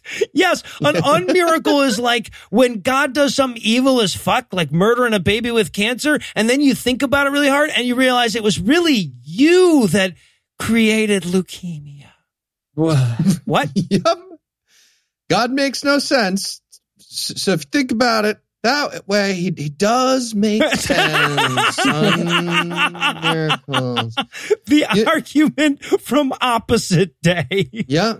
You know all the stuff atheists say? They're always wrong. They're correct. However... Oh, you're done? Yeah, right. I was expecting him to just read out the ellipses at the end of his point. I said paradox earlier. So, however, so they're wrong at the end. All right. Now we get the weirdest and most useless scene in this movie. Yeah. We found the fattest dude in Wisconsin, y'all. This is the best. This is where I was like, oh, this is an amazing movie, right? Because we watch a lot of movies that are bad, and this is the scene where the movie was just like, no, we're the best movie. All right, so let's start by meeting our magical black lady, who will also be the only character of color in this entire film. Yep. At all. And she will chirp nothing but black stereotypes. Girl, when did I see you last? Would you like some sweet potatoes? You know my man. Yeah, She might as well be like an escaped animatronic from the Small World After All ride. And she's going to talk to OD Girl's mom, right? So OD Girl's mom walks in and sees magical black lady. They know each other. And she's like, oh, we sure haven't seen you in church in a long time. I smell atheism upon you. And she, apropos of nothing, bad girl mom's just like, yeah, well, you know, I have cancer. What? Because why the fuck not? Her response, by the way, to I have cancer is I'm telling you, this is a test. Yep. Because God sometimes kills your kids and gives you cancer because he's such the good guy. The mom has this amazing line here. She goes, I understand that. I really do. I just don't understand it. What? Or is it the movie? This is or is it the movie? Yeah, no, hell yeah, you nailed it. And then they start saying grace back and forth like Forrest Gump's buddy listing shrimp dishes. It's the fucking best. They literally say it. I think, like, conservatively, a dozen times each. Oh, absolutely. Like, it's like a state of grace. Let me repeat that. A state of grace. Did you say a state of grace? Grace indeed. Grace. Grace Hopper. Great grass. Okay, no, you go. Grace pudding. Grace pudding. is no, that's high. Not me. Grace is high. Grace is high. Great. Amazing Grace. Good. Ooh, that's a good one. Grace and Frankie. Frankie Valley in the Four Seasons. Seasons of the 525,006. Great. All right. Grace Anatomy. It's like when we get the ad copy that we have to read at the end of our ads, and they've put in one extra thing so we can never make it sound natural. It's just always like beach body on demand, beach body on demand, beach body on demand. All right, so now we cut to the cops, and they're wrapping up the interrogation of Stiletto, the cocaine kid, right? They're interrogating him and his lawyer, but there's this long moment where these actors don't know whether the camera's rolling yet or not. Oh, honestly, we might as well hear someone yell action, because there's just this pause and then he goes, damn it, slam my fist down. And then we cut to Aaron and Dino sitting in a candlelit room, either eating acid or fucking each other or both. Like, when else would you ever be in this room with a person? Why would you light a dozen candles if you're not going to fuck? And it's crazy sexual. He's like, say it. There's this way he's like, okay, sorry, I'm jumping ahead. He says, you know who that voice in your head is? And he's like, yeah. And he's like, say it. And he's like, I can't. And he's like, say it, bitch. It's the fucking weird. I was sexually uncomfortable, and that is saying a lot. Well, and also the point is that the voice in the back of your head is Jesus talking to you. And I'm like, wow, Jesus thinks that I should be watching porn while I'm trying to get through this movie a lot. Yeah, I wrote, right. Jesus thinks a lot of mean stuff about my wife's friends. You crying again? Jesus. You did a sit-up every time you cried. Oh, Jesus. Listen to the voice in the back of your head. He just walks out and helps the Marine guy kidnap a child. Oh, okay. That did not go well. But yeah, it's just like, say it. Say Jesus. Say Jesus. No, I don't. Like the whole scene could be asking for anal. The dialogue could be exactly the same. Yeah, but this is, I guess, Dino getting off the drugs, because at the end we see him. He's got those 3 Excedrin, but he's not going to take them. Damn it! And then Danny calls, right? Danny calls Aaron, the nerd, and he's like, "Hey, man, Stiletto needs to see Dino. I hope you're keeping up, guys." Because honestly, when was the last time we mentioned Danny? Yeah. Right? You forgot about him. He was PTSD Mike's little brother that gave the girl the drugs that later on, she's one of the 3 people. Anyway, so Danny calls and he's like, "Hey, me and Stiletto need to see Dino. And we heard that you adopted Dino and he's at your house now, right?" Can we come over in the semi-dark and talk this out? Yes. Yeah, what the fuck? This whole scene's in the, like, why would they not turn on a light to talk to each other in a building? Like, it's so stupid. And at one point, they have to be like, "Kill the lights, somebody's coming," but they're already in the dark. Yes. So they have to then hit a switch, have nothing happen, make a weird, awkward editing cut, and go back to the same darkness that they were already in. And apparently they have a light switch that operates a very dim bulb on the ground. Yeah. That's it. Right. So instead of Dino doesn't come, Aaron shows up instead. And he's like, "Look, Dino's cleaned up and stuff. So who he didn't overdose or murder or whatever, that's in the past." But Stiletto ain't hearing that shit because he thinks Aaron's in dark. So he pulls out a knife. It is not a stiletto, though. I mean, he finally has a fucking knife and they don't give him a stiletto. He should have pulled out a heel and just held it at his throat. He pulls out the stiletto and then he's like, "Actually, let me stop this murder to challenge you with some anti-apologetics." Yes, because I really find religion to be the opiate of the masses. My name is Stiletto. Where the fuck? The only truth is loneliness and despair and peer-reviewed studies. Allow me to read a speech by John Galt, please. Fuck you. And again, because it's a Christian movie, they have to be obsessed with the word brainwashed, even though nobody said it. It's like, "I'm not brainwashed. I'm not brainwashed." Okay. All right. Yeah. So, and this goes on long enough that I want Stiletto to stab this kid by the end of it, right? Like, he's like, "Okay, well, you brought Jesus up out of nowhere, but I'm going to be a dick now." And then just as Stiletto's about to stab, and they have this whole conversation where he's like, "You're alone in this world, Aaron. There is no God." And he's like, "I'm not alone. You're alone in this world. I'm not alone." And just then. No, I'm literally not alone. Yeah, right. PTSD guy is here. He was hiding in the shadows in your house? How long has he been there? What was the plan? The plan was to have the Marine wait in the dark until the right conversational moment for impact. Like, man, I feel like I should just show up with you right away. Like, I can beat the guy. He's probably going to take a knife. No. We need to get him. He's got to give a speech about atheism first. Right. That will really get him. And apex predators and whatnot. So they have, and of course, everyone in this movie, when they see PTSD Mike, they're like, "Oh my God. So Mike, I love your show." Dude, you are so cool. You still in the army or like, sorry. I was in the middle of murdering your little brother and his friend. But now I'm murdering in front of Mike. Am I doing it right? I mean, you probably murdered a lot more people than me. Am I going to have PTSD? Are we going to like be PTSD friends? Is that weird? That would be cool. I feel like I'm talking to Obama. So and then, of course, PTSD Mike is all like, "Oh, yeah?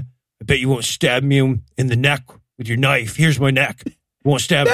That's not the first shot. They were going for, "I'll give you the first shot." But if someone ever offers you the first shot of "stab me in the neck," go ahead and do it. That is the entire conflict if that person allows you to stab them in the jugular. God damn it, how good would this movie be if Stiletto just was like, "Oh, I mean, okay."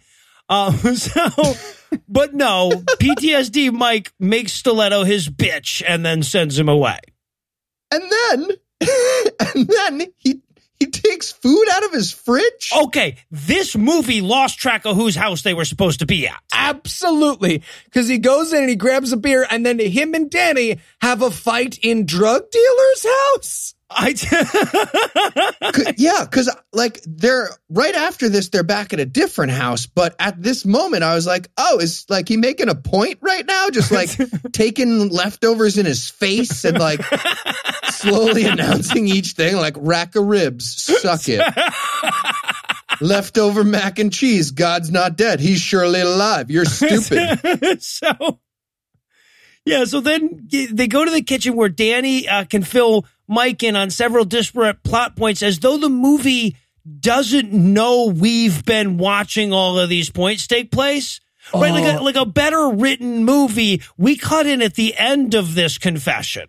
And Mike, PTSD Mike, is like disappointed in him. He's like, I'm your brother. I'm here for you. And I just wrote, man who kidnapped a child. Yeah, exactly. Yesterday? Day before yesterday. When did that guy kidnap a child? Yeah, I slept it off. Yeah, well, right. No, clearly. And this is where like Danny has to admit that he stole some of Mike's pills and gave them to his girlfriend. Right. And the brother gets mad. He's like, yeah, stop stealing my pills and killing your girlfriend with it because she also takes heroin. And Danny's like, well, you never come to dinner with me. Oh my God. Right? Like he's like, well, you're never there for me. You're too busy with your post-traumatic stress disorder. And you're just like, wait, no, dude, that you can't do that. And then Mike starts pushing Danny, but Danny is wearing a goddamn body mic. And then he grabs his brother's wrist and slaps himself with it. Oh, what? And yeah. Limp wrist was invented for this moment on the movie. He's like, Stop hitting myself. Yeah, Stop hitting myself. So, and you could see both actors get really confused. They're like, is this how the saying goes? I don't feel like Am I supposed to be hitting myself with your hand? This is really... Cut? Should we cut? What's happening? It's like the Dutch rudder of brother fights. Yeah, I don't know. So, okay. So now these two, I'm just picturing these two doing the Dutch rudder and getting it wrong. They're just jacking each other off. Going, wait a minute. Hold on. No, don't hold on. But all right. So now these two cops, the Officer McKenzie and his boss show up to arrest Dino. Now, both of these men are enormously large. And the two of them sitting in a car together is just comical on its own. oh my God, them trying to get out of the car, like their cheeks are pressed together. And then, okay, I go, you lean forward and hold your breath and I'll undo my seatbelt. I'm pooping. Ow, ow, ow. Too far, too far. So much to ask for a 16-wheeler. And he says, come on, we're going to go in and arrest one of the main characters. And he says, but we don't have a warrant, Sarge. I'm like, why would they not just get a warrant? It's a recreational arrest. But they show up at Aaron's house, but Aaron won't let him in. He puts his arm over the door and he says, like, let me see your warrant. And they're like, fuck, we just said in the thing. God damn it. That's crazy. We were just talking about that. That's so funny. Did you hear us? You heard us, right? You heard us talk. Yeah. But he's not moving his arm. He's not moving his arm. There's nothing we can do. Let me arrest your friend anyway. I saw him in the window. Yes. We're white. Oh, yeah, they are white. White. I didn't know that police work was on manhunt rules. Like I got you with the flashlight. So, but then the nerd guy, he says, hey, you know what? I'm the one that gave the girl heroin. And in this state, you can't arrest somebody for drugs if they call 911 during an overdose. By the way, that's true. That's actually a law in 20 states. Yep, it is. I think I just found a workaround if we ever become heroin dealers. Hey, man, you got the stuff? You know it. 6 pounds of pure Bolivian heroin. You got the money? Sure do. Cash, non-sequential bills, just like you told me. Oh, shit, it's the cops. Quick, eat this heroin. What? That's just a brick of heroin, man. Just trust me, eat this heroin. Okay, all right. Hello? 911? Yeah, my friend just overdosed on heroin. Yeah, 221 River Drive. Freeze on the ground, dirtbags. Too late. Friend is overdosing. Can't get me. Did you call 911 yet? Yep, already called 911. They're on the phone. Damn it. Okay. Get out of here. You can go. I know. Help me? In a second, No. man. I got away. So, all right. So, but the Sarge is like, fuck, there's nothing we can do here. So he's like, just begrudgingly shows him his dick and walks away. And You're then under arrest for 911. Too slow. Damn it. Yeah. And the music here is I just kissed the girl and won the big game as the cops walk away. It's like, bam, bam, bam, bam, bam, bam. Yeah. So then Aaron and Dino go back to the fuck dungeon so that Dino can tell Aaron how cool he is for being a Christian so much. But breaking the rules to be a Christian. He's like, hey, Aaron, didn't you just technically lie to those cops? And he's like, yeah, I did. But I proved the atheist wrong from before. Remember the drug dealer? Guys, let's tell him. Let's tell him.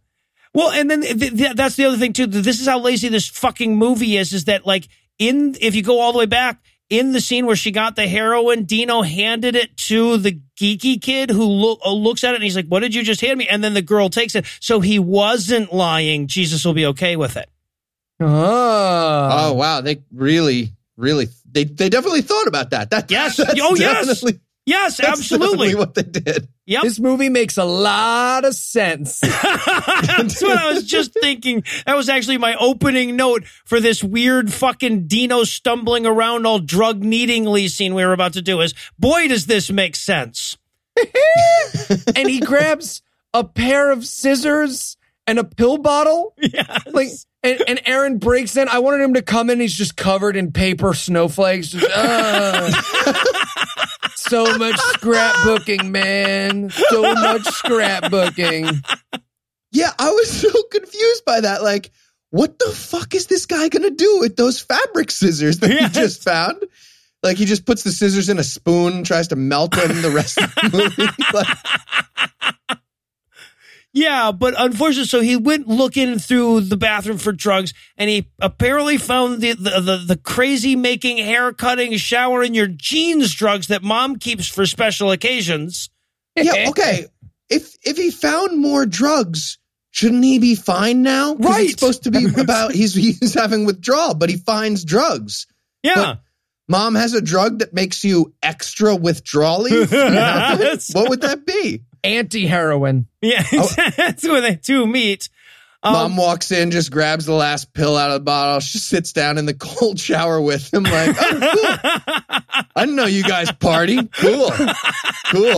You guys shivering? Pass the scissors. Yeah, Thanks. right. Yeah, but he's used those to cut off all his hair because that's what happens when you hit rock bottom in a movie is you cut your hair in some way. And that's when Aaron's like, okay, I can't handle this guy myself. I need to take Dino to see the Sorbs. Yeah, That's we're back right. to Kevin Sorbo. Yeah. 14 minutes left in this movie. Including the credits.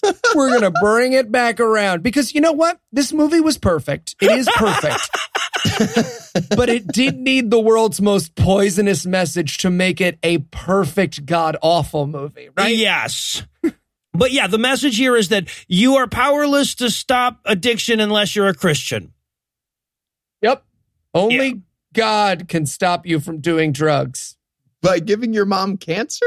Well, okay, yeah. Yeah, then we got to go back to the whole Unmiracle thing, right? Because, like, we move from there to mom and the older sister sitting with Coma Girl, and they're looking on the bright side of the coma, which is apparently the fact that mom has cancer. Yeah, she literally opens with this. She's like, hey, this coma's actually pretty great. Like you, me, your sister getting together. We got to do this more often. Oh, it's so nice to see you girls. I have cancer again. I have cancer. Not I have pretty. cancer. It will not relate to the movie, but just Cut over to God calling 911. I gave a lady cancer. my friend has too much cancer. Overdosed on carcinogens. And I also, because the mom's like, it's one of what I call an unmiracle. And the sister's character is like, what's that? And the mom's like, well, an unmiracle is like, no, the watch you're holding. I don't give a fuck about the religious thing. I loved her so much in that moment. Oh, it's so good. And okay, so this watch becomes a thing right now because, you're 11 minutes from the end of this movie. Why not introduce a new plot element that'll resolve in the next 11 minutes? So mom says, I have this watch and it's broken, but I bet if we all pray for it to work, the watch will start working again. Right. And bad sister's like, do you maybe want to save those prayers for my sister who's in a coma? She's right next to you. Let's handle her first and then move on to, household objects. Right. I got a phone that's not really keeping its charge as much as it used to, but let's handle that after sis. So, and then mom's like, yeah, I got this watch. I also have cancer. The daughter's like, why? That would convolute the hell out of this story. And the mom's like, right? And then coma girl wakes up. Oh, wakes up as though the writers realized they had written themselves into a corner. She's like, you guys can stop talking. You can stop talking about that. Don't worry about it. I'm awake and totally fine, like you are after a week-long coma. Yes, exactly. But she has an oxygen mask on at this point, and she tries to talk the lines they gave her through this, but they didn't think through, like, oh, we should have her somehow take off this oxygen mask. So she just gets visibly frustrated, tries to talk through it, and then they cut. Yeah, exactly. And okay, so now Kayla goes back to school. So we get the scene of her showing back up at school, and a bunch of random people run up and touch her a lot, but she pushes back from the riffraff. What? Okay, don't get me wrong. I loved every second of this scene. What was it supposed to be? Because it looks like her slow motion trying to get a football into the touchdown zone, and her ex-boyfriend is her enemy quarterback or something. Because she's like stiff arming kids out of the way, and then she throws a book in the air. Danny catches it and she kicks him in the ball. Like, what the fuck? I am so fascinated by how you think football works now, that the quarterback would be standing there in front of the touchdown zone. You got to get the other quarterback. You got to get the football, and then you tackle the other quarterback while you're holding it. That's it. Yeah. All right. Yeah. But they have this whole moment where she's standing in the hallway and she's looking to Danny, her boyfriend, and then over to Aaron, the guy who saved her life, both of whom have already admitted that they're attracted to her. And they're like, ooh, which will she go to? And then she just turns left and doesn't go towards either of them. But in reality, this girl walks over to Danny and goes, so you have any Ritalin? Because I'm back out of the hospital. Some more Ritalin. Well, and also because this scene was so poorly done, we have to have a scene immediately after it where she just explicitly rejects him. But before we get to that, we have to get to her coming up to Aaron at lunch. Because, look, if there's one thing we know about high school, it's the nerdy, sober Christian dude always gets the girl. So we have to establish here that she recognizes he's the real deal, right? She says, thanks for saving my life. And his response is, anytime. What? Anytime is not the proper response to thanks for saving my life. Oh, trust me, I'll do it again.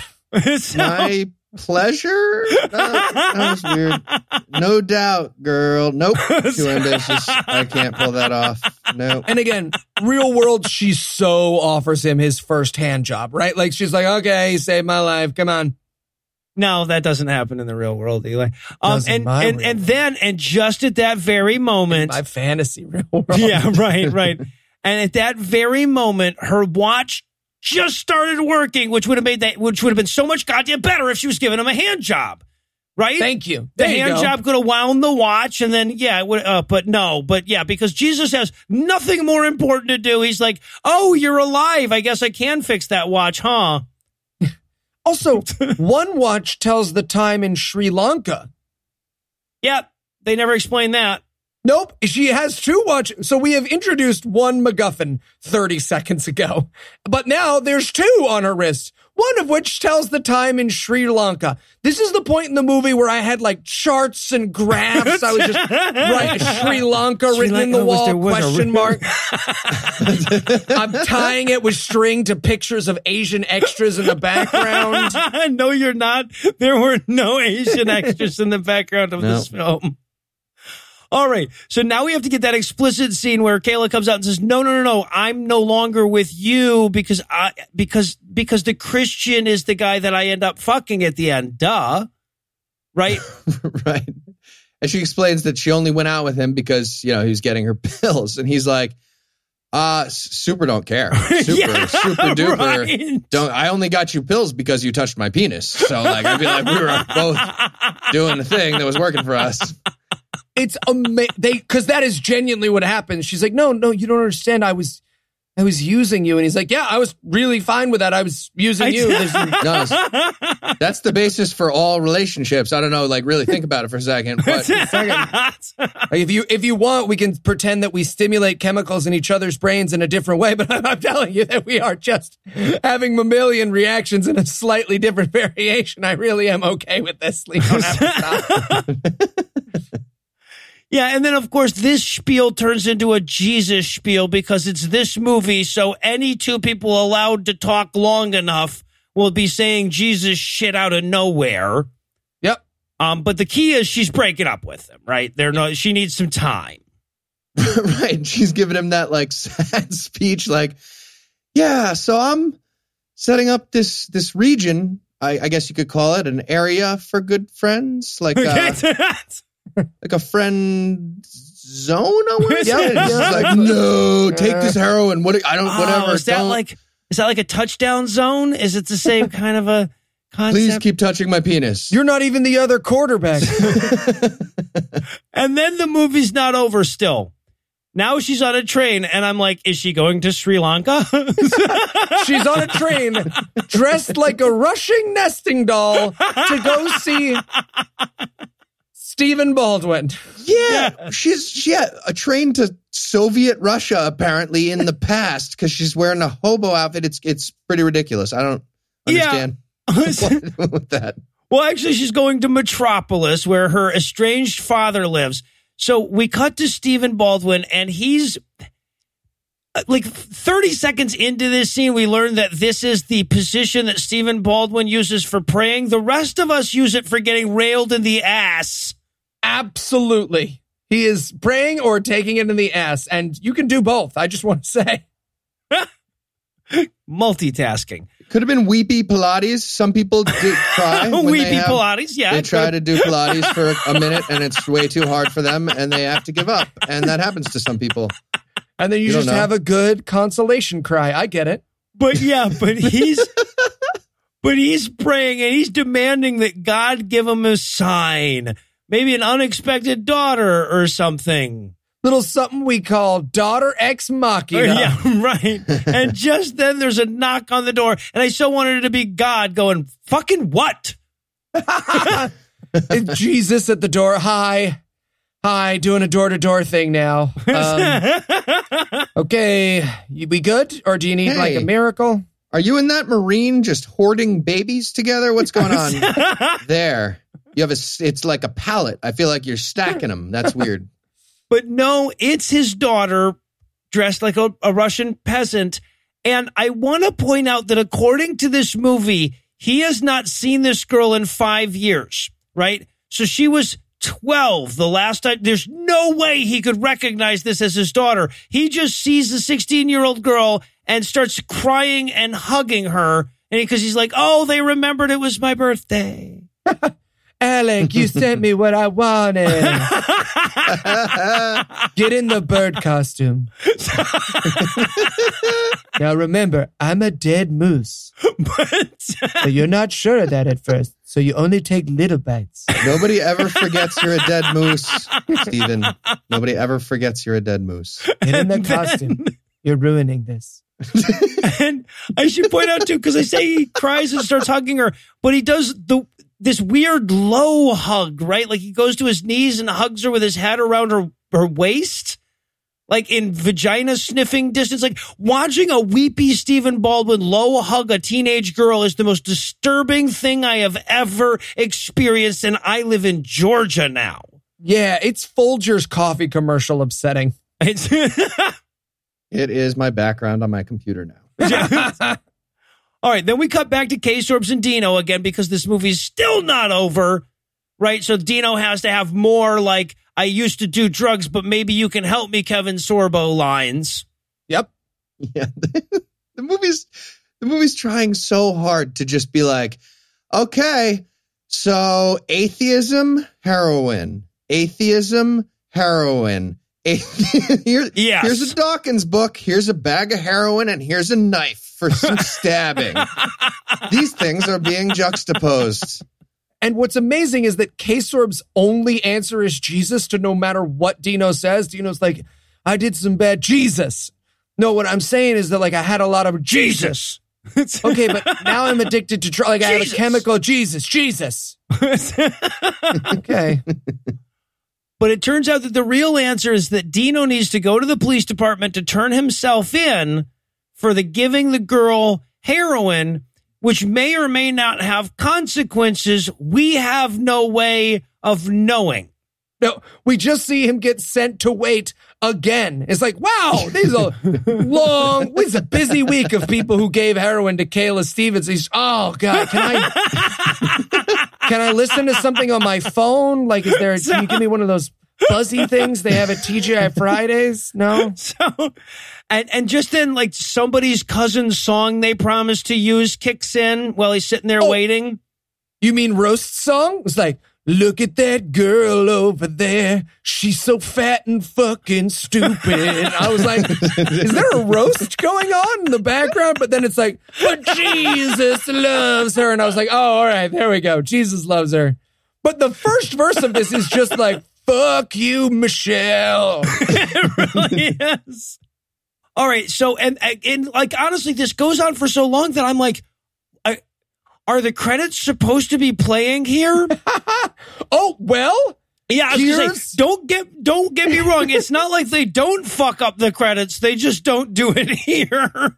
They have the greatest credits ever, is what you meant to say. I think. Oh, yes.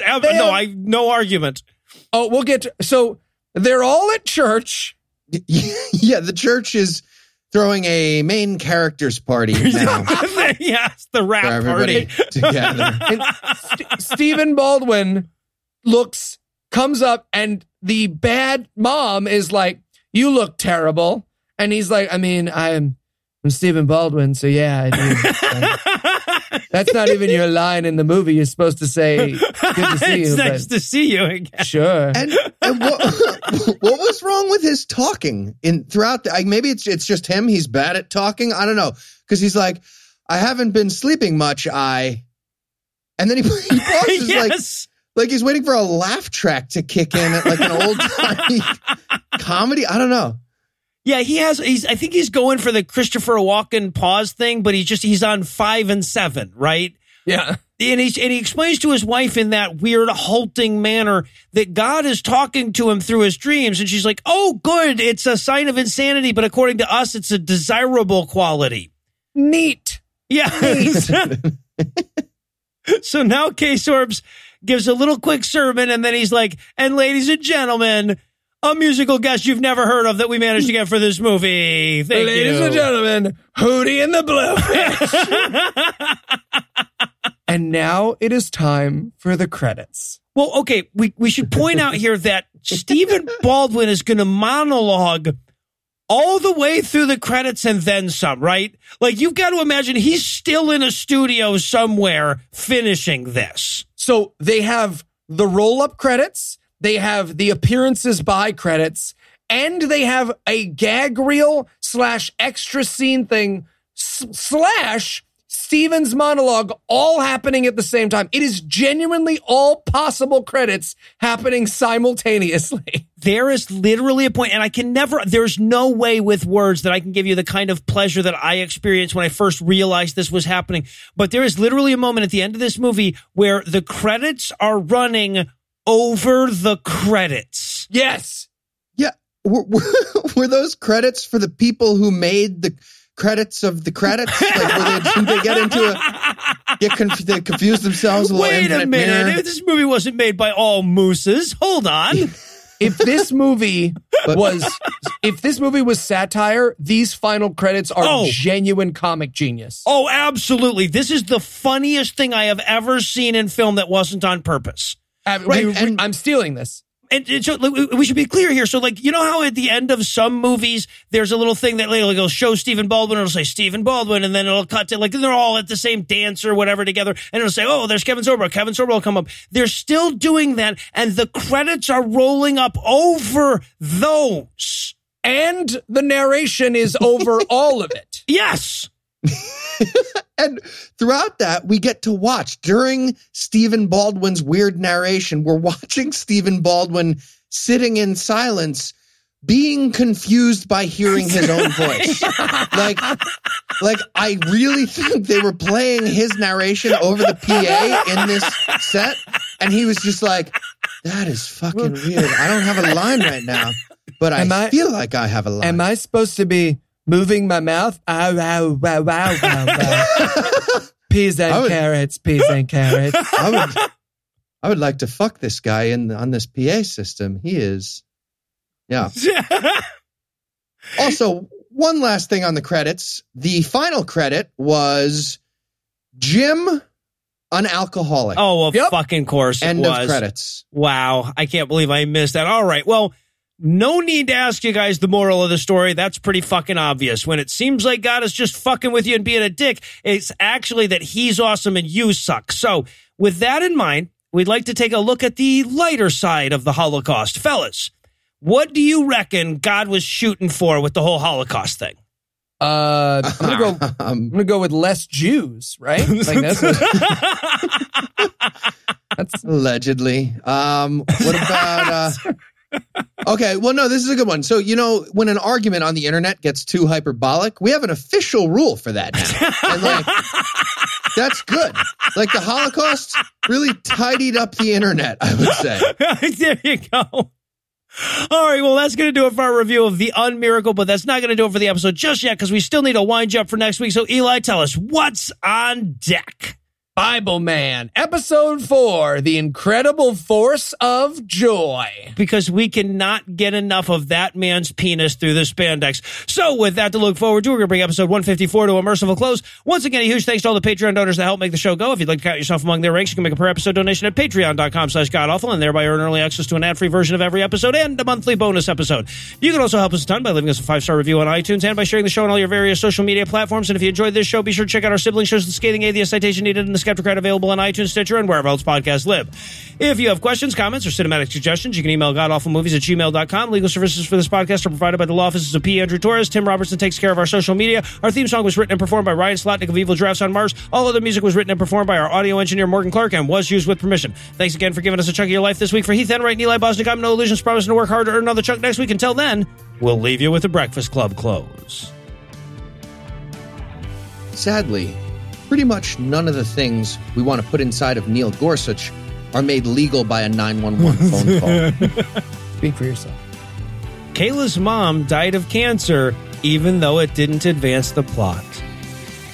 Stephen Baldwin found out he was in this movie by searching for himself on Netflix. They had a camera in that room?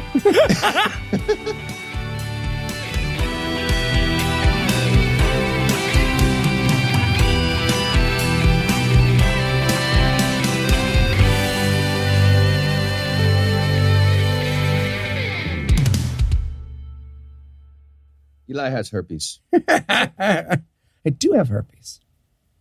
The preceding podcast was a production of Puzzle and a Thunderstorm, LLC, copyright 2018, all rights reserved.